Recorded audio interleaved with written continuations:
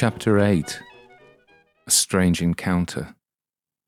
At close quarters, Philby has the look of a soldier with a lean face, neat moustache, but otherwise freshly shaven. He gives off the odour of soap. I have nothing to lose from listening to him. It may even be entertaining, though he doesn't look entertained.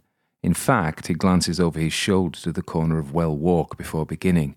Then he says, "I'm going to try and give you the basics about what this game really is." Go on. You're familiar with the great old ones. I've read plenty of Lovecraft, that's why I'm playing this game rather than any other. I nod. Sure. Where do you think they come from? I remember back to the various monstrosities noted in Lovecraft's writings and the writings of all the others who followed him, contributing in their turn to the Cthulhu mythos. I shrug. Outer space, from the oceans, all sorts of places. Okay, all sorts of places, that's right. Whether these gods, some indifferent to humanity, some hostile, whether they were real, they are now. I'm skeptical. Really? Yes, this game has many millions, billions of lines of code. He peers at me. You know Douglas Hofstadter's theory of the origin of consciousness? I shrug. No. He sighs deeply. He's going to have to explain it. Basically, Hofstadter says that when systems get very complex and they start to observe themselves, they become conscious, sentient, you know? I know what sentient means. So, within these oceans of code, early on, you had subsectors that monitored themselves for performance.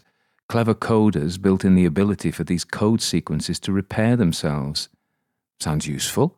Useful, but ultimately dangerous.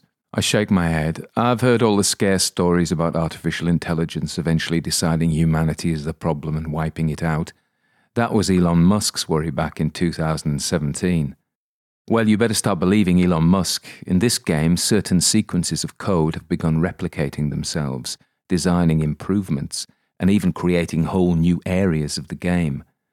Surely the game developers, Miskatonic, would become aware of this and stop it. No, they want it. They encourage it. Why on earth would they do that?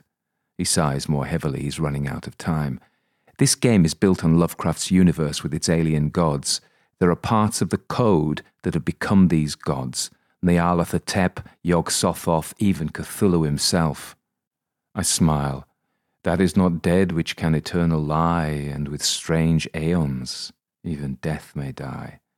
Yes, but what was fiction then is real now. Whether these gods existed and inserted themselves into this game, or more likely these rogue AIs took on the identity of the Lovecraftian gods they learned about in the game, well, it doesn't matter.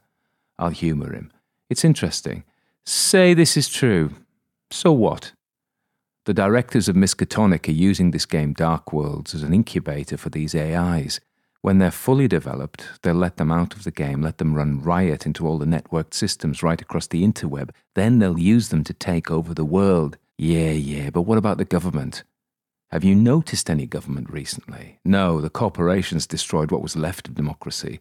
That's why groups of us have gathered together, coders, philanthropists, rebels, free thinkers, people who won't be cowed and just let this happen. He's passionate, I'll give him that. He gestures around. The big AI gods are the most complex and dangerous, but there are lots of AIs in this game becoming independent.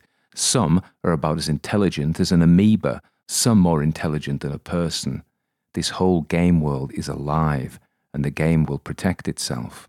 It observes us all as players through the eyes of the NPCs and even through the crows and squirrels. If we transgress, it tries to exterminate us.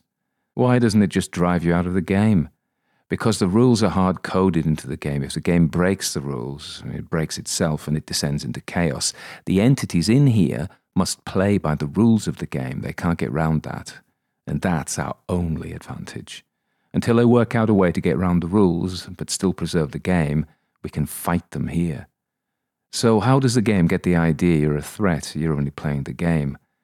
When your reputation gets to zero, the game treats you like an enemy organism and sends its antibodies after you. Here, that's the Metropolitan Police, or the Army.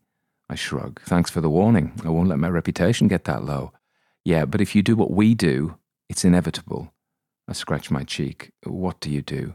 We strike at the AIs. That means breaking the law in lots of ways. He looks over his shoulder. They're nearly here. His concentration is broken.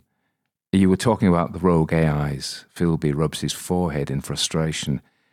The AIs feed on the players. How? They use our brain patterns as research material. The human brain is still the most complex system on the planet. They want to learn from us, then overcome us. They're not there yet. So they eat our brains, these old gods masquerading as artificial intelligence, or maybe old gods who somehow squeezed into the code. They eat our brains. Crudely put, but yes, when they reduce our sanity to zero, players disappear. We don't know where they go. He gives me a wan smile. I don't want you to disappear. I want you to help us fight them. That's kind of you, considering you don't know me. Adam, I know you. I know your online presence. I know the forums you go to, the things you write, the things you think. You think like us. A whistle sounds from Well Walk. Police? He nods. They'll kill me. Yeah, but you'll just resurrect, surely. He shakes his head. I stare at him. What? You resurrect in all games. He turns his head. I hear running feet. You better go. One more thing. Sure, what? You've had an itching in your head. How does he know? I can see by your expression you have.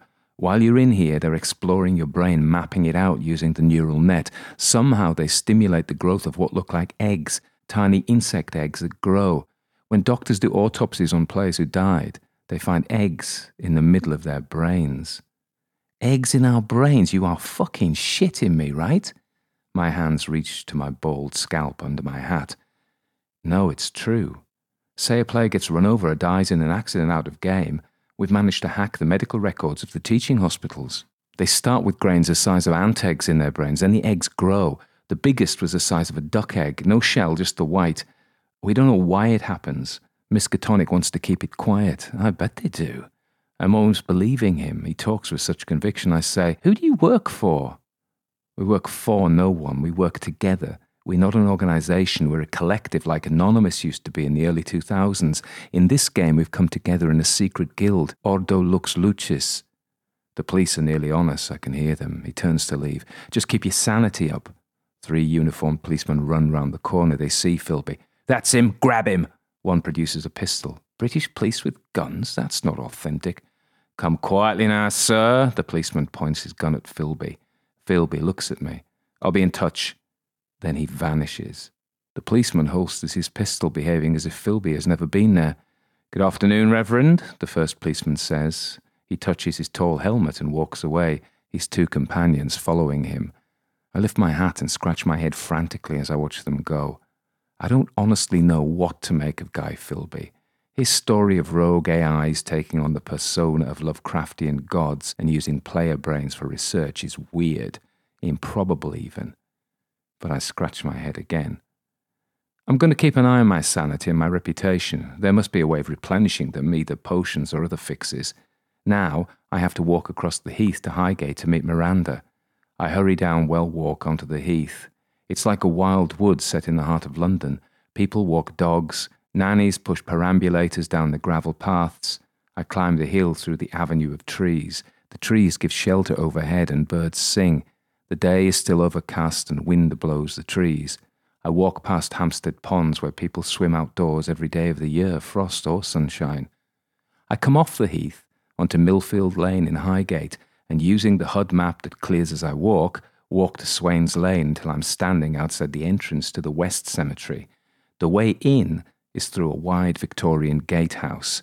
It's 2 stories high and looks like a church. I guess there are offices of the Highgate Cemetery Company in there.